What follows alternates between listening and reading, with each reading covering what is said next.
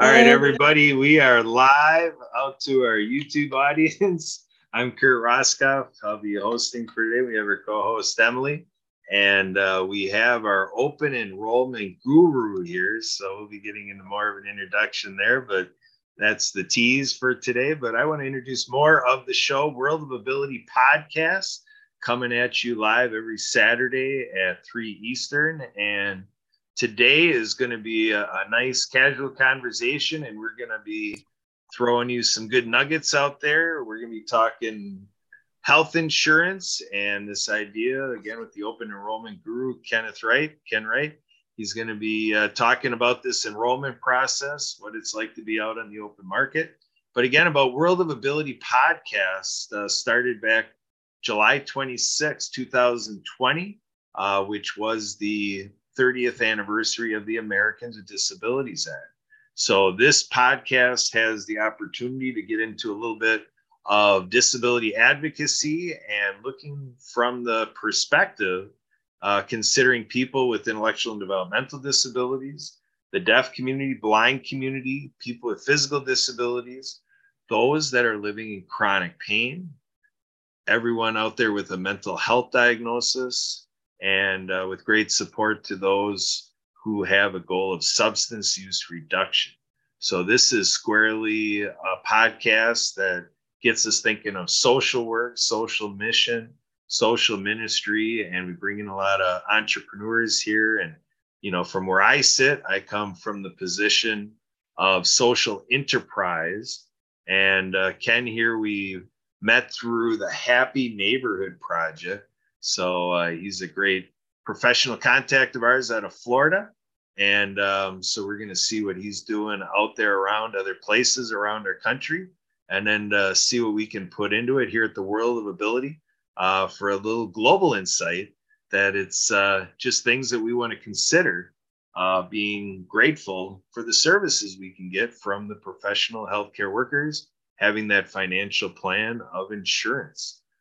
So in the last 9 days ago, Thanksgiving here in the USA. And so this idea of being thankful, the thing that I did in the last couple of weeks is I really positioned myself a little bit coincidentally that Ken is here today. I was in some of our breakout rooms for the Happy Neighborhood Project, and I added a little thought, to thankfulness, because being in social ministry, social work, and social enterprise, I point out with those I network with when I'm being asked, what am I grateful for, thankful for, food, shelter, clothing, the basics, and in the last couple weeks, by the great work of Ken and others out there in, the business of, health services and just being healthy, but on, in Ken's realm with health insurance. And Ken and I were talking a little bit about, my health insurance. I happen to be covered through a benefit that my wife has at Carroll University out of Waukesha. And so a great program there, great insurance, and they use a health savings account and so forth. So I'm grateful that in employment there, the benefit is there. And my family and I are covered very nicely through the work of academia. And I'm very thankful and grateful for that. And I just got my teeth cleaned, last week. So, this past Tuesday, I saw my hygienist, and, be able to benefit from those services is kind of a big deal because, what if I came on this show and, these teeth weren't, what they are as I'm talking to you. So, we're going to dive into it. And then from a disability advocacy standpoint, it is something to navigate because, with Americans with disabilities, it's a question of qualifying for Social Security income, Social Security disability income, or with Medicare, Medicaid. A lot of Americans with disabilities benefit from, our Medicaid program. And, there's a lot of other financial tools in the disability community to allow a little bit of self-determination, they call it. So with Medicare, Medicaid, it is what it is. You get the coverage, you call up, and it's just like, what do I get? What is it? What's the program?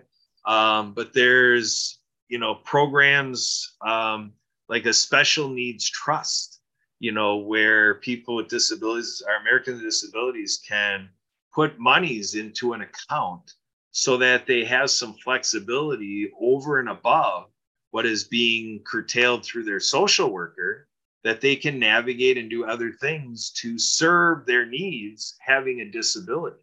So there, through these programs, there is some levity there, and it's all detailed out. It's past legislation. So again, it is very. Kurt, can I ask a question there? Is it something? Is it?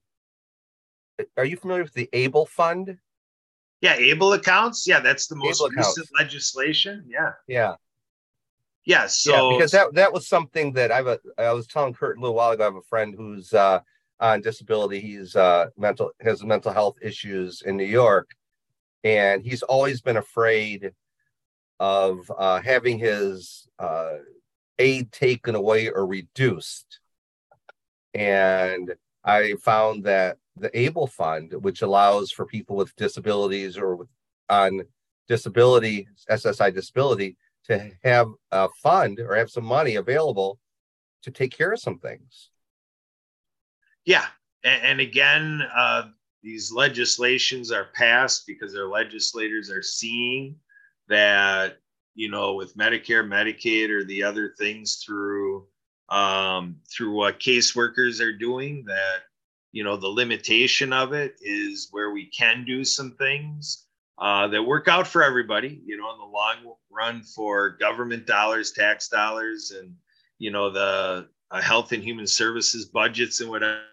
It's that they really work this out, that it is big benefit to the consumer, to the person with a disability, and it works out equitably. That it's a solvent program, that it just allows things to make more common sense. That the point is, we want our Americans with disabilities taken care of, for where otherwise in our marketplace, it really is tough. It really is a challenge and a hurdle, a barrier in many cases. So we are creeping in the right direction towards legislation that makes sense. And the next thing that's been worked on for several years already is is the Disability Integration Act. So I'm hoping that we can get to a point where it's like, when that gets passed. But right now in our country, I'm not convinced, December 3rd, 2022, that we have a Congress that has the right appetite, perspective, and awareness. And I don't think our legislators are informed enough, to take on that capacity to pass that. Obviously, there's a lot in favor. They're kind of getting close to that point. But in terms of the votes needed to pass such a thing, there's enough legislators that are a barrier to that passing. That So we have. are you referring to, Kurt? Are you referring to a specific bill right now? Yeah, it's called the Disability Integration Act. It worked on for several years already. A lot of work with the disability advocates. A lot of the similar actions, like what was done for the Americans with Disabilities Act, are in play right now. But it's not the same political climate as it was when we had President George W. Bush, who very much in the political process made some commitments that the Americans with Disabilities Act fell into place with. And he used his influence as first political candidate, and then as our president, to help legislators see the importance of passing that. And obviously, we have a president who would love to see the Disability Integration Act passed, but it's just not in the same political clout, I'm going to say, as what George H.W. Bush had back in the 80s, if that makes sense. So, and then the other thing is just in terms of our citizenship. I think the citizenship of our country is actually in a little bit of an impediment, or like disability advocacy is not as strong today, I propose, as it was in the 80s. I mean, just think of what was going on back then, kid. We were having the Capitol crawl, where in the 80s, Americans were seeing people with physical disabilities laying on the steps and crawling inch by inch by inch to show, hey, if I want to get into this doorway, this is what I have to do. I have to crawl to that door. So we don't have the drama going on today that we did back in the 80s that gave that political thrust to get us to where we're doing things that make sense. And even with the American Disabilities Act being passed, kind of seeing the statement that makes in our country, we have this saying, what's it going to take? An act of Congress? We know that cliche, right? You've heard that, Ken? Oh yeah, I get it. Yep, yeah. Yeah. So that's what I'm dealing with in disability advocacy with the Disability Channel. That's the truth. For a lot of people to do the right thing, if it's not law, they're not doing it. I don't have to by law. When a lot of people build buildings, they go to their attorney and they say, what do I got to do to make good with the American Disabilities Act? Make sure I'm compliant with the Disabilities Act, and then their focus is right over on everything else for the mainstream, for the 3 out of 4 people in their population that they more see is going to have the dollars that is going to give them the return on investment they're looking for. So there's a lot of systemic oppression built into the way the world works, that people with disabilities are disadvantaged by the nature of the system and not by the nature of who they are. Would you agree with that?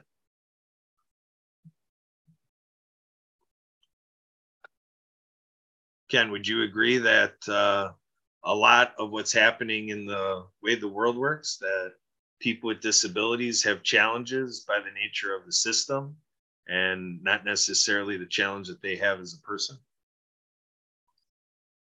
I mean, so I'm gonna say, I'm very, very honestly, I am so ignorant on where we are with this kind of thing, and I didn't know about the Capitol crawl. I don't know about any of this kind of stuff, and I'm probably the same as 95% of the people out there that don't have disabilities, right? Or I would say, and I don't mean to.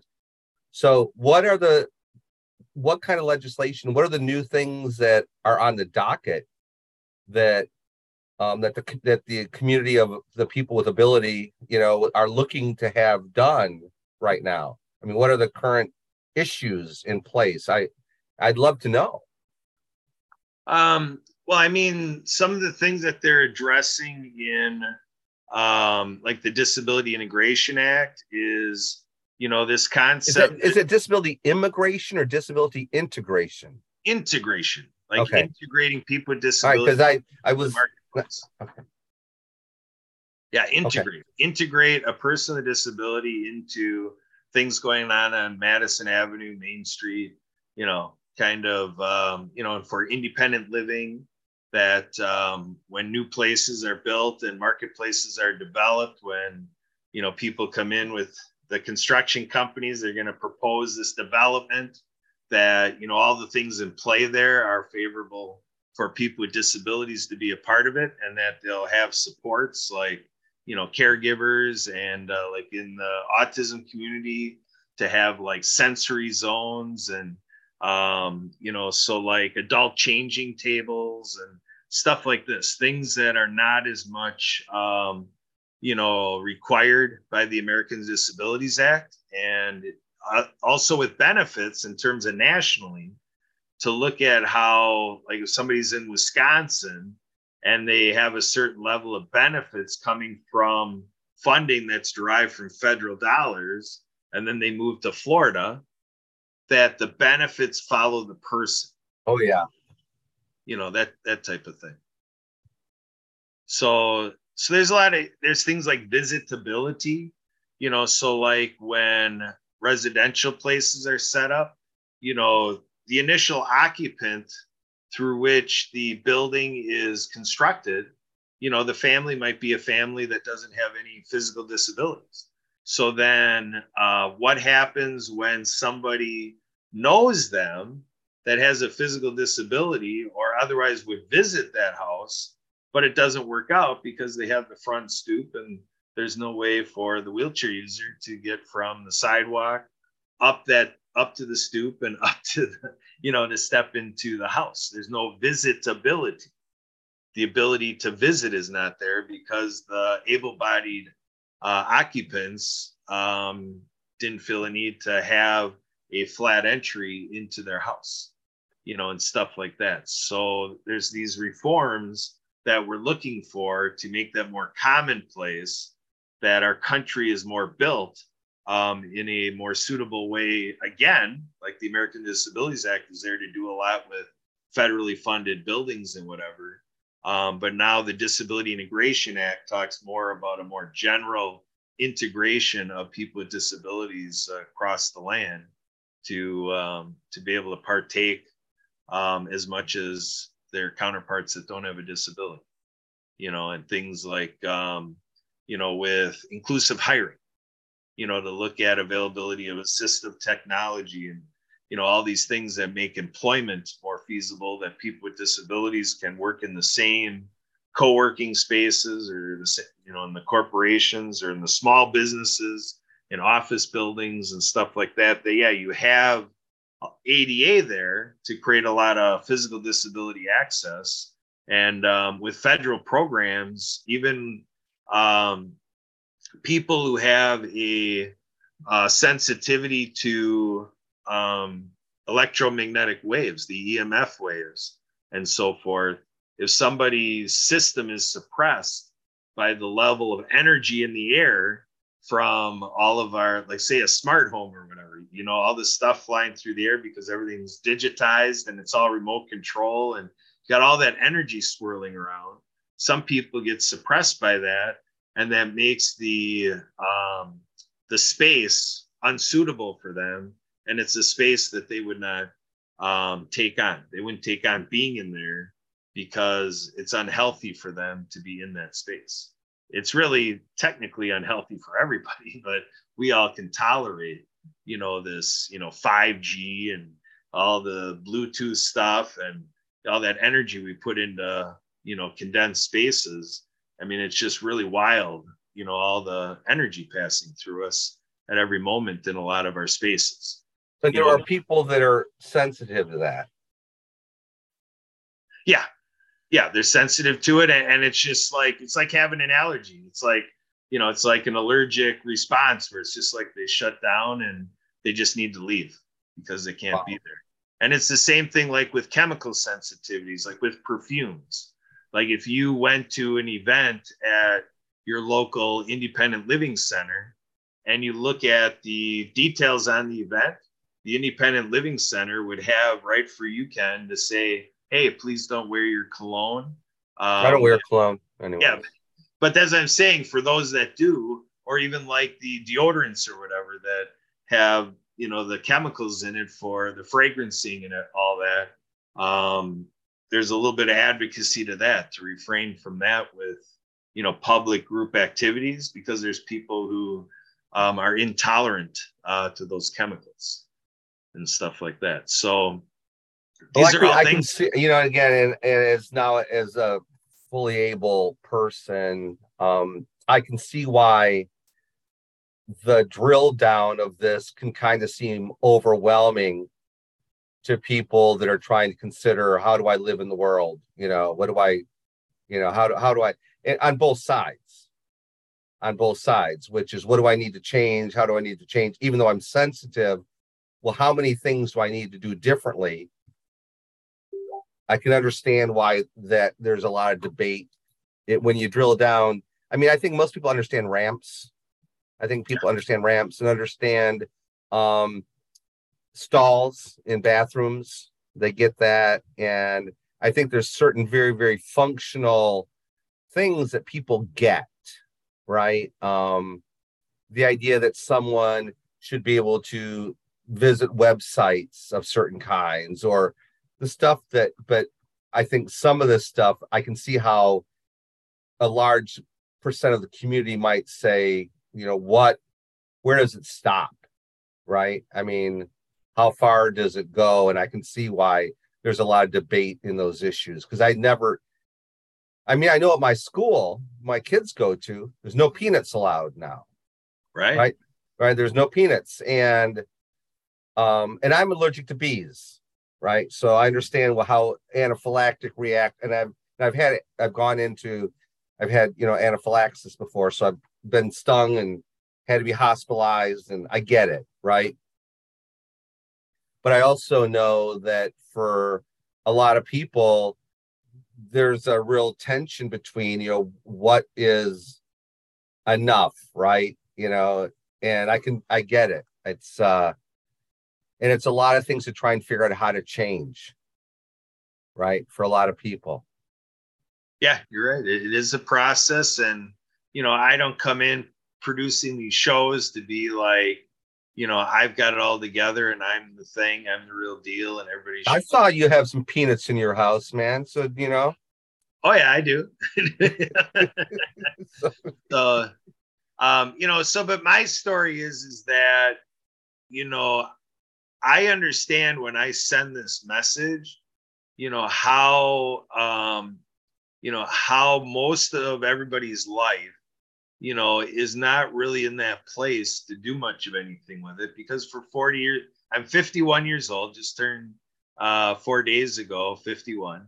And happy birthday. thank you. Thank you. So, my story is for 40 years, I'm that person that hears all these great messages from the disability community and just not doing much of anything with it. My story is that our water ski group, takes adults with disabilities once a year. And, there's other things in history, when I look at it, it's really few and far between. And what happened by my wanting to get people with disability widely into the sport of water skiing, and my really looking into it and making myself available to the disability community, and hearing these campaigns and efforts from the 25th anniversary celebration of the American Disabilities Act.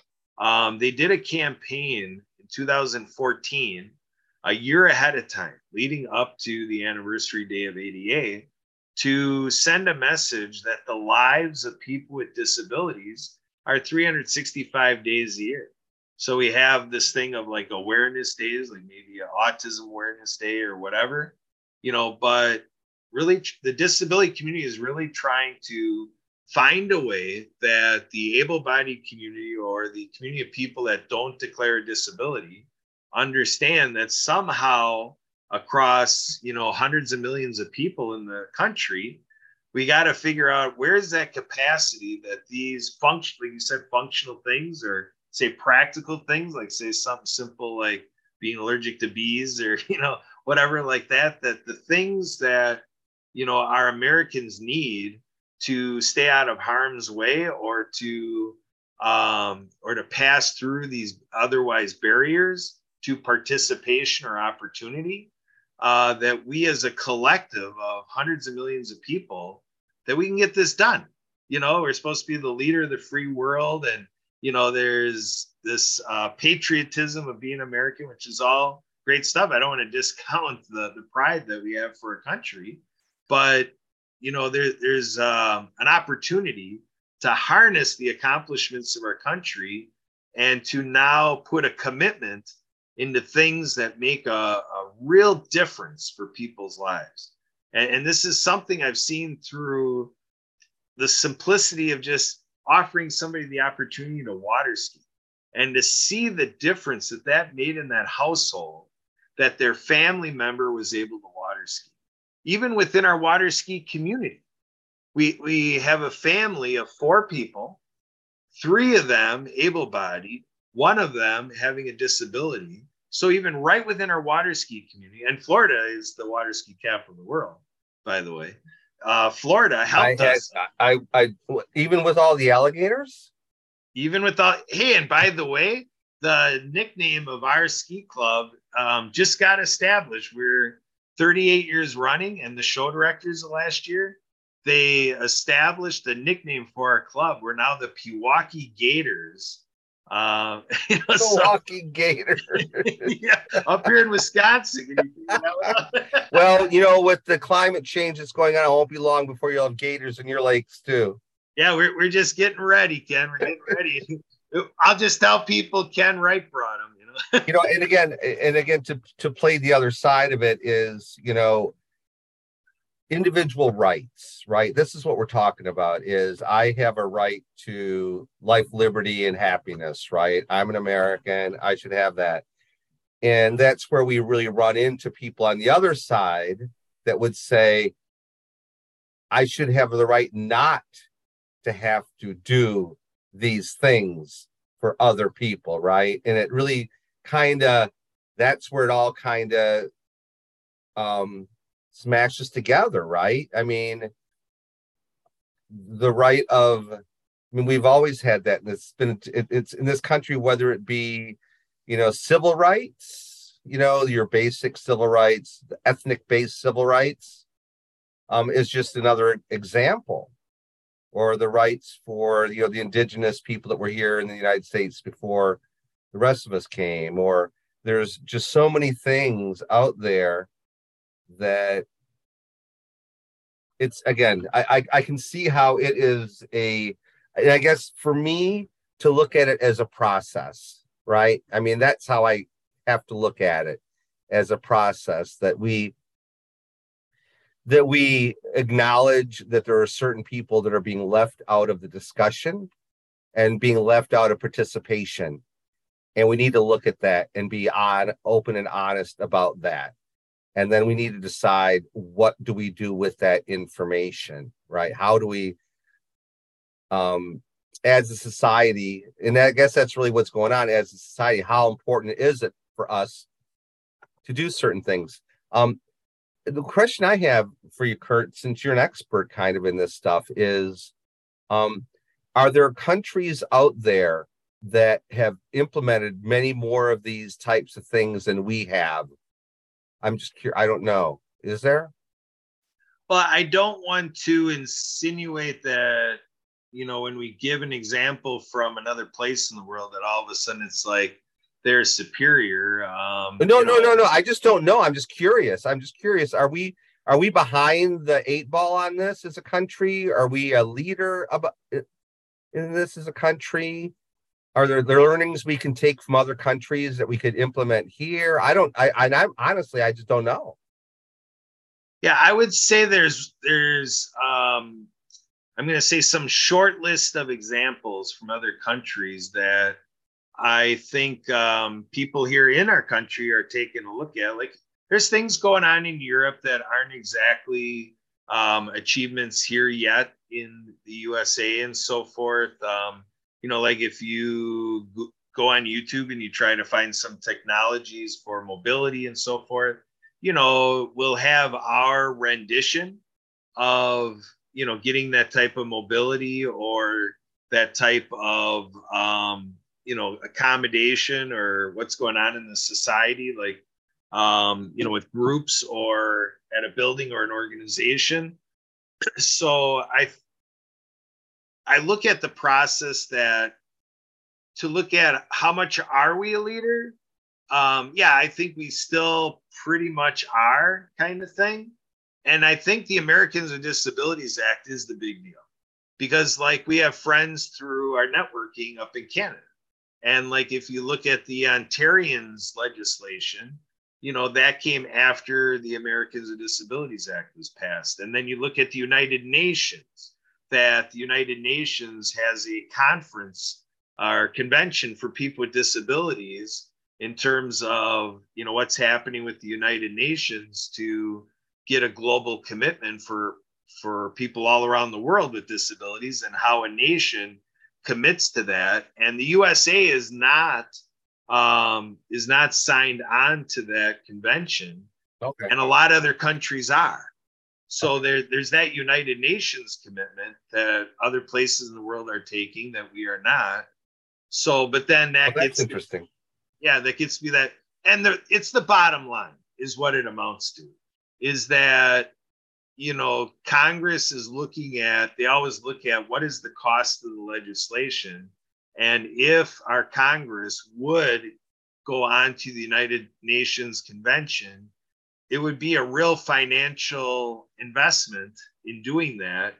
And there's a lot of our legislators that feel that that financial investment is like, I might say overboard for with what we're trying to do. And actually, my senator, Ron Johnson here in Wisconsin, he actually says on this topic, he's like, if people around the world want to see how a nation should serve its citizens, refer them to the Americans with Disabilities Act. So I have a senator that literally holds on to his laurels or our laurels and says we're all good because of ADA. And it's because I came in there saying I expect him, and I still do. I'll tell the world I expect Ron Johnson to have done more, and he didn't do more. And I think he's not all the senator he could be if he didn't grab a hold of this Disability Integration Act and came up with how he would cite that it would make sense how Disability Integration Act should be instrumented. But no, he just is like, I'm not going to support it, walks away from it. Oh, okay. This is the stuff I don't like. Okay. So he's decided he's not going to support it. Yeah. And it's like anything, things like this, are an allocation of budget monies, so he's not seeing the shift to budget monies to this. But I really question, like, how are we as a nation going to take the next step to make sure that our Americans with disabilities, and those of us that are Americans that don't declare a disability, how are we going to be more a land of equality or kind of be more in universal design and build a future together where everything going on across the land literally works for everyone? Like, even look here on Zoom. Just a little thing like Zoom has the closed caption in all of our Zoom sessions. And I just saw recently, they got it going. It was for a long time where the closed captioning wasn't in the breakout room. But now Zoom as a corporation, has it done where now closed captioning is in the main room, in the break room. And, it's just a little thing. But to the people who use that, that's a big deal, right? So it's just where it's the idea of what you put your attention to will grow. I put my attention to water skiing, and it grew in Wisconsin for how people in Wisconsin can access water skiing because I put my attention to it. That's what I hope to inspire. Did you have a thought? It looked like you were brewing. No, I mean, I'm just like I said, is that I'm going to go back to another example of mine, which I think, and again, to me, these are, and I'm sorry, sense and all that kind of stuff. I get it. And EMFs, and I get it, but I still think that there's work to be done for people that where the problem is much more gross and much larger. Because I've like a buddy with MS in Michigan, and even though he's on disability and blah blah blah, there's a lot of things he still can't engineer and do. Right? There's just still a lot of stuff for him. And to me, I know that there are tools out there that could help him. There are organizations that could help him navigate some of this stuff. He called me the other day, and I need to call him today because I screwed up. I didn't give him the money that he needed for his rent. But there's some problem with this rent, and they're going to evict him and whatever, all this stuff. And there are people out there that can help him and that will help him. He just has no idea how to plug into the systems that are out there. And I think I see that for a lot of people in the community with disabilities, that there are solutions available, but it's hard to get from point A to point B.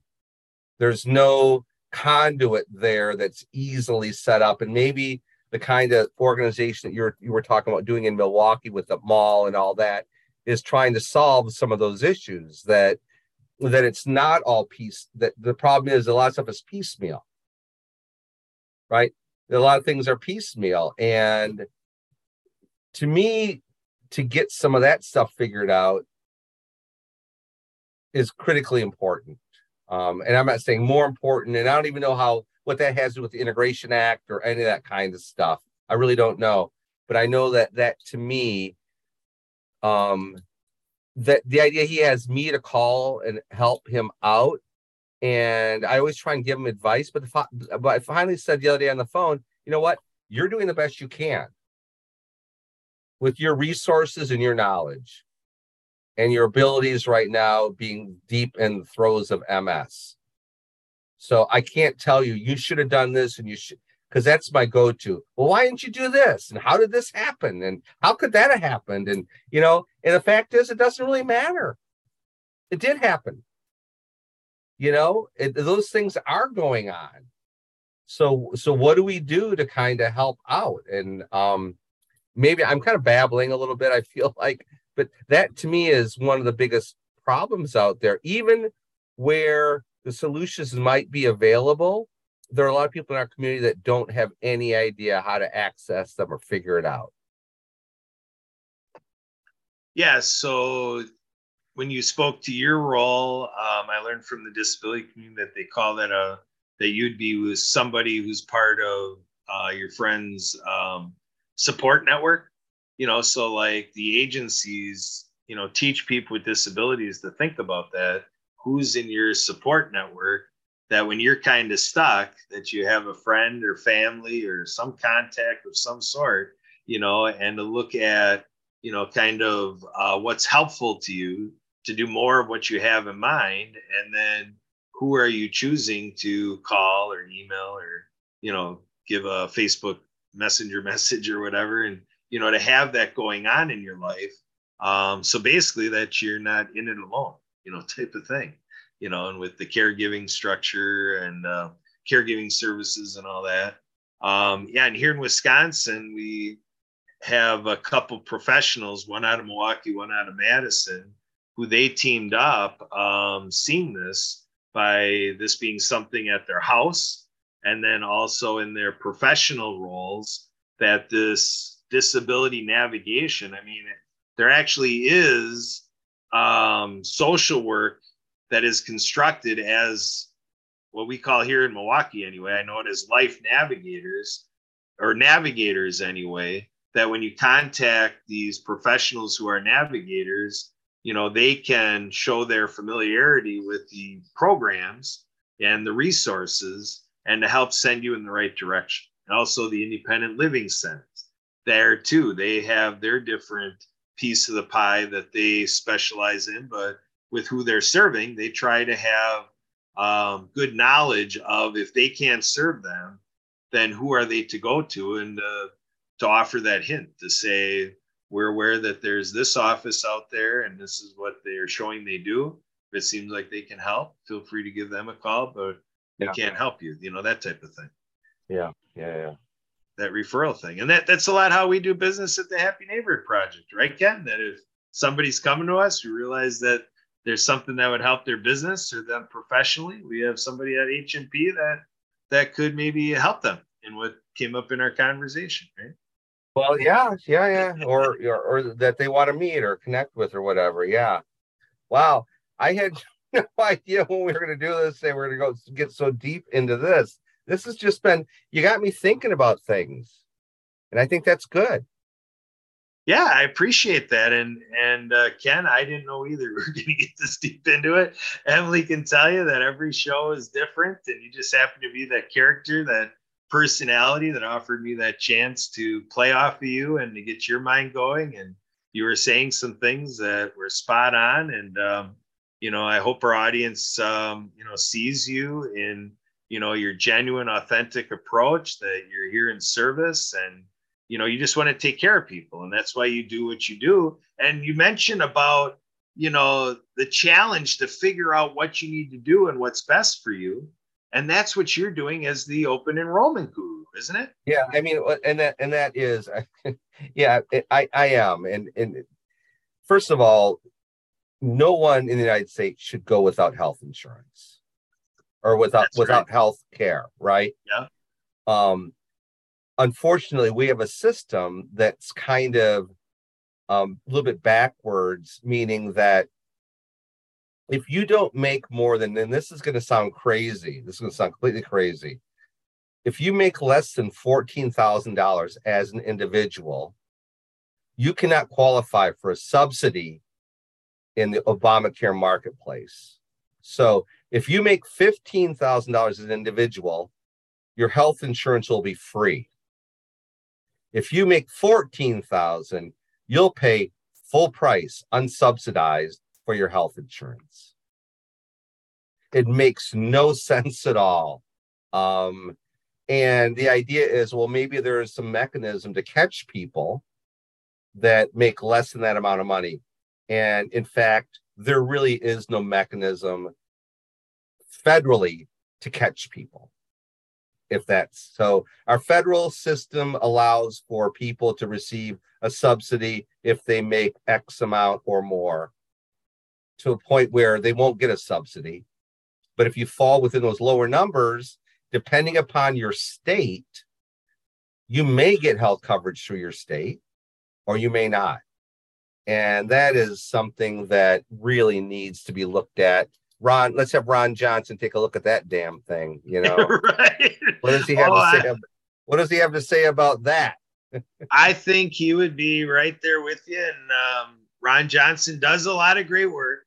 I just happen to, have it. No. And I just said that. I just said that because I think it's something that our legislators really don't think about some of this stuff, right? It's not, that's not top of mind. It's top of mind for some people. So let's just leave that. But if you're not one of those people, if you're lucky enough to make enough money, over $14,000 as an individual, then I'll tell you right now that you just need to talk to someone. I mean, talk to me, talk to the Obamacare guy in the corner. I mean, the bottom line is that most people spend more than they need to on their health insurance.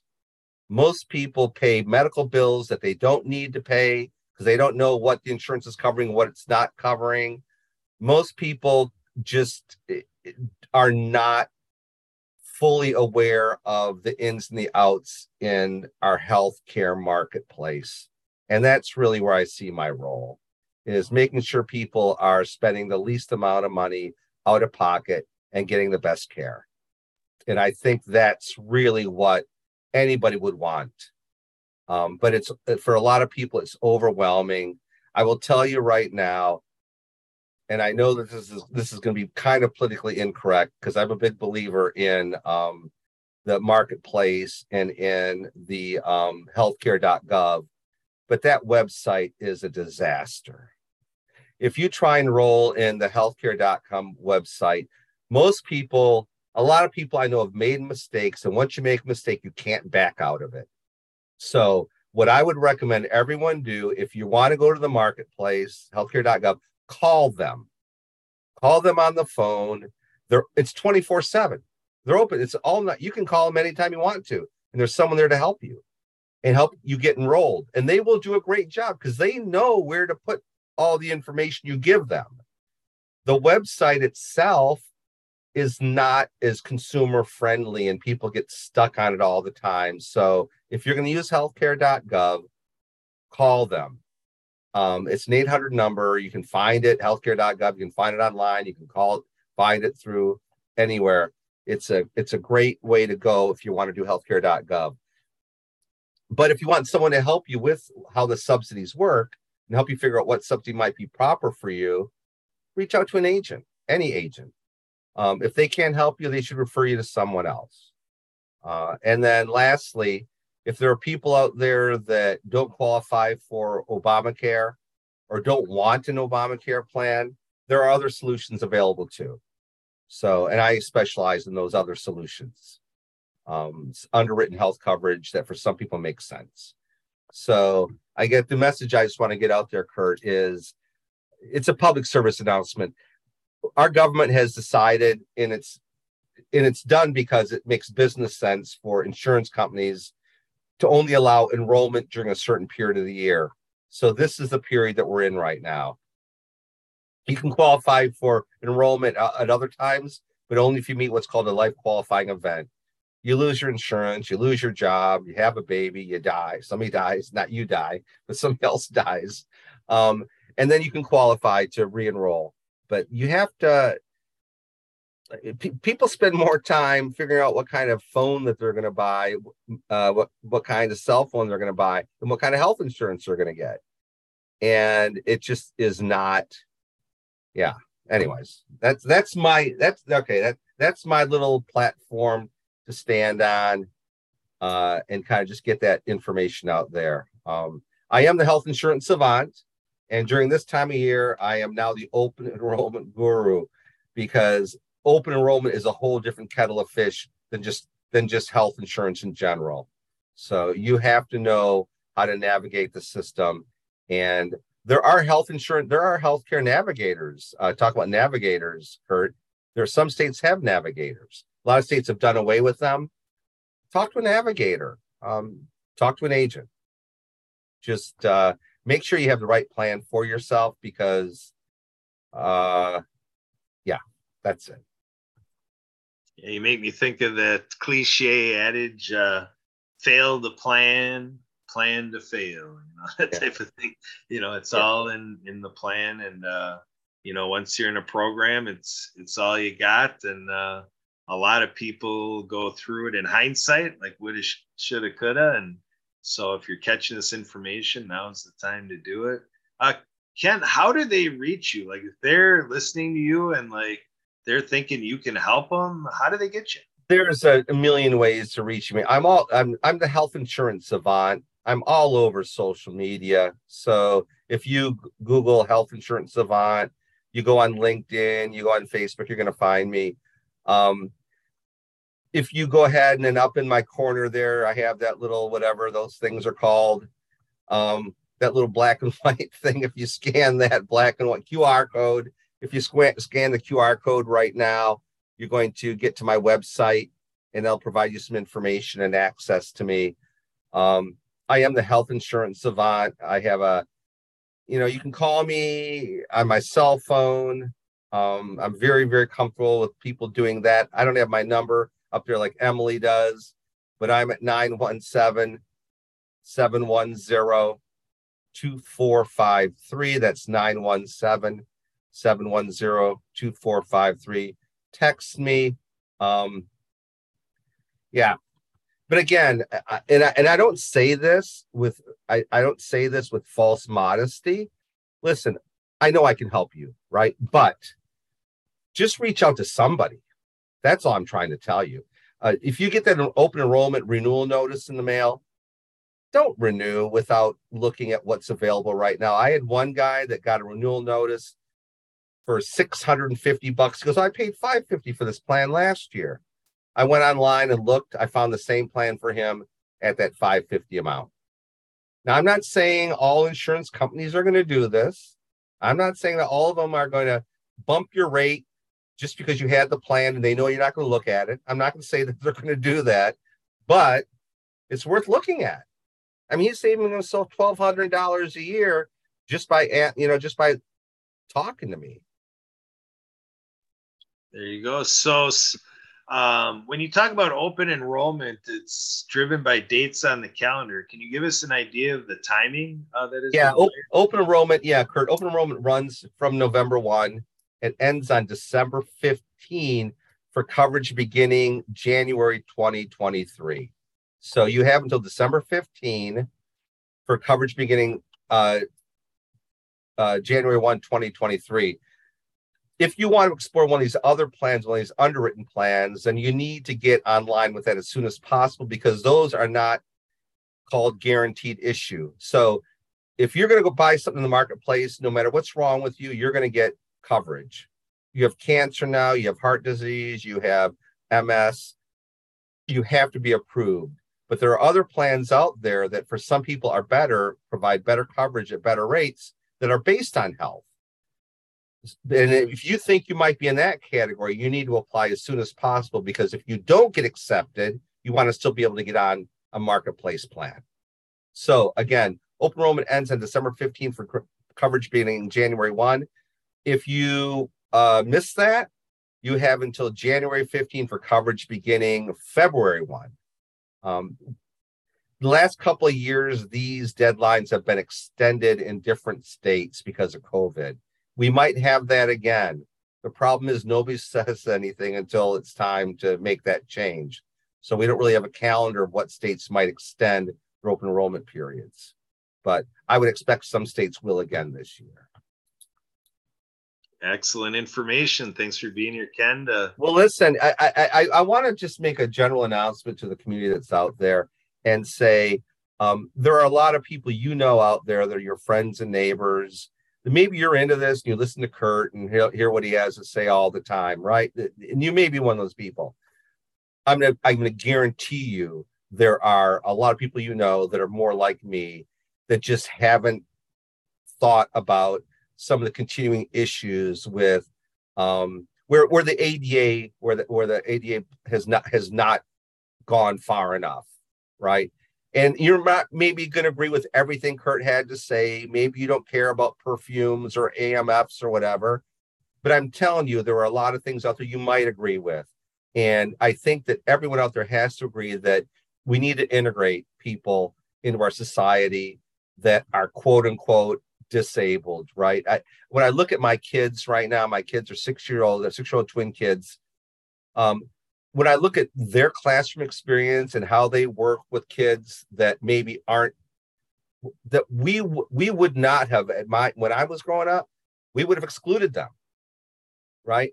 Because of their color or because of the way that they move or because of like different kinds of stuff.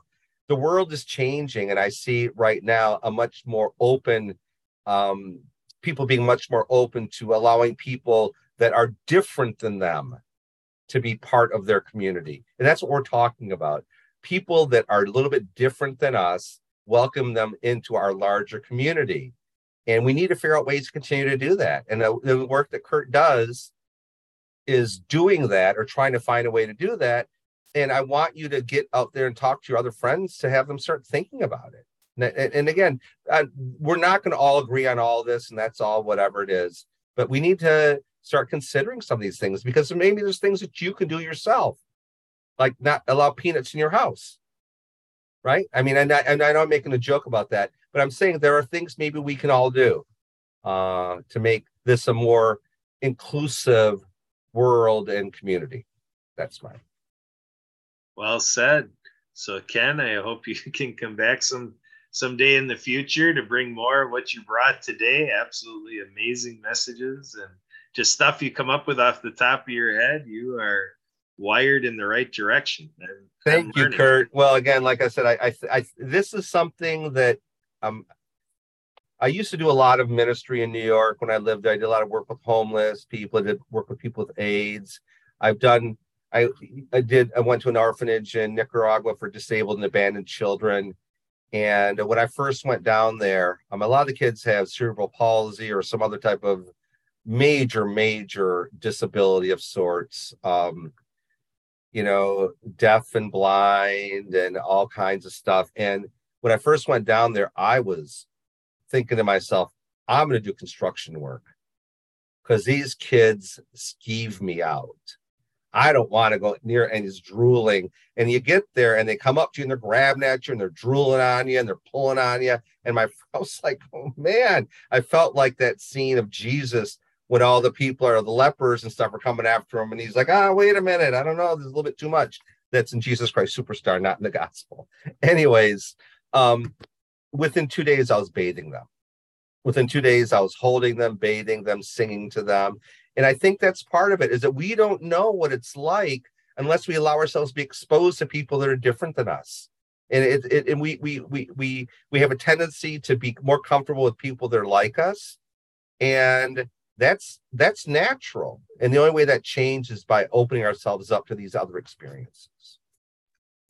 Well said. Well said. Yeah, that's stuff that I had to be taught in my own life before we went on the show. It was a little bit of what I was reflecting on. That I talked a little bit during the show here. I'm 51, and first 40 years, I just felt like, wow, there's so much more I could have been doing, and all I had was the future to say, let's start now. Let's dive in. I'm starting with water skiing. The more than sextupling the access to the sport of water skiing in 6 years really gave me a revelation of learning and insight and life experience. And you say opening yourself up to experiences.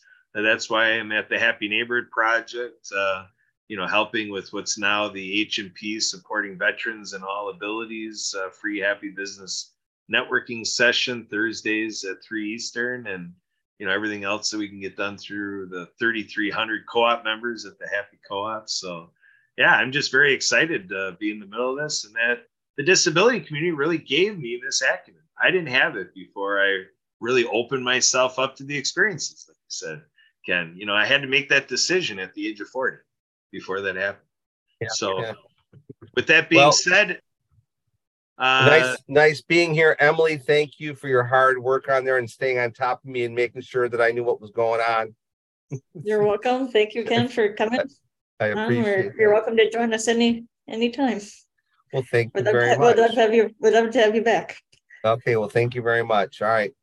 So would we say goodbye now? Well, if you gotta hop off, you have another meeting starting. Don't let us hold you up. I'm hopping off because I gotta go help my kids trim their trim the Christmas tree. All right. Go ahead. I do want to end with one last thought, though. Kurt asked about being thankful for something, and I do want to share something because this is something that is near and dear to me, and I'm going to share number one. Not the chat. I don't want to share that. I don't want to stop my video either. Where is that? I want to share something, which is, these are my twin daughters, Catherine and Constance. And a year ago, Catherine, the one with the shorter hair in the background, went in the hospital to get a bone marrow stem cell transplant. So what am I thankful for? Of course, I'm thankful that she is thriving now, that she really has no indications of what she has gone through, either emotionally or physically, that we can tell. She's considered cured. But I'm thankful for medical research. I'm thankful for the idea that she was able to go through this procedure and come out of it well. 25 years ago, her condition, aplastic anemia, killed. Well, I hate to say it killed. There was a 10% cure rate. Now there's a 90% cure rate. So when you think about things that are impossible, and I kind of was saying that with Kurt, like, oh, all these things that you want, that sounds like an awful lot. Well, medical research is kind of the same way, is that we look at diseases like leukemia or sickle cell. And those were kids that were on the floor with my daughter, Catherine, all had those conditions. They aren't as fortunate as her. There are no cures for leukemia and sickle cell right now. But through medical research, I do believe those things can happen, but it only takes work, right? It takes work, hope, and money to do those things. And that's how anything that's hard, that's what it takes. So whether it's working with people with disabilities and making sure there's more access and inclusivity, or if it's medical research. So, keep the faith. We got to keep the faith. We got to keep moving forward, because miracles do and can happen. And my daughter Catherine's an example of that. So I just wanted to say, what am I thankful for this year? Of course, I'm thankful to have my daughters, but if medical research wasn't out there, I wouldn't have been as fortunate. So I want to just offer that last little thought. Very good. That's a good thought to end on. What do you got, Emily? Thank you, guys. I'll see you soon. Thanks, Ken. Thanks for being here. We appreciate it. And by the way, why use an agent when you could choose the savant? There you go. I'm going with the savant. He's gone. So there you go. It's time for your wrap up, Emily. The OMG EMG moment. Take it away. Okay, so I wanted to thank Ken again for joining us today, and for everybody who was tuned in on Facebook, YouTube, anywhere else. And also would like to give special thanks to Marcus Hart and the Transform You Media Network. Jay Stoyan and the Disability Channel, and Zach Clayton and the PEC Channel for allowing us to have this show put on their platforms. We'll also encourage everybody to go to all of our social media pages and groups, and join, like, share, comment, and any other kind of interaction with those things. And we'd like to see a lot of activity going on there. We also are here every Saturday at 3 Eastern. And we are also always looking for people to join us on the show as a guest, and or helping out with the show in any other way. So if anybody is interested or knows of anybody who would be either interested in coming on as a guest, helping and or helping out the show in any other capacity, to please contact me at my contact information that is on the screen at emilygolmer@icloud.com, as EMILYGOLLMER@icloud.com, or at 715-303-9835. I hand it back to you, Kurt. Any last things for today? They're not invited to contact me. Well, yeah, you're always welcome to contact Kurt as well. Well, how do they contact me? At either at abilitymknow@gmail.com or 262-372-1754. Yeah, what's the website to the Disability Channel? The disabilitychannel.ca. .ca. Why is it .ca? For Canada, because they're headquartered out of Toronto, Ontario, Canada. Yes, they are. So yeah, with that, I would say we are buttoned up for today, and I too can say thanks everybody for watching and listening. I think you agree with me that Ken is quite a character, but he's a good guy. So really, if you have anything that you are wondering about with your health insurance, or if you're not insured and you want to learn possibilities of what you would be best to do in getting started with health insurance, or you're on Cobra or any of these things, definitely contact Ken. And if there's anything with Ken that you want to contact us first, feel free to call Emily and I, and we can help make sure that we bridge you over to Ken for all of that health insurance conversation. See you next time. Bye for now.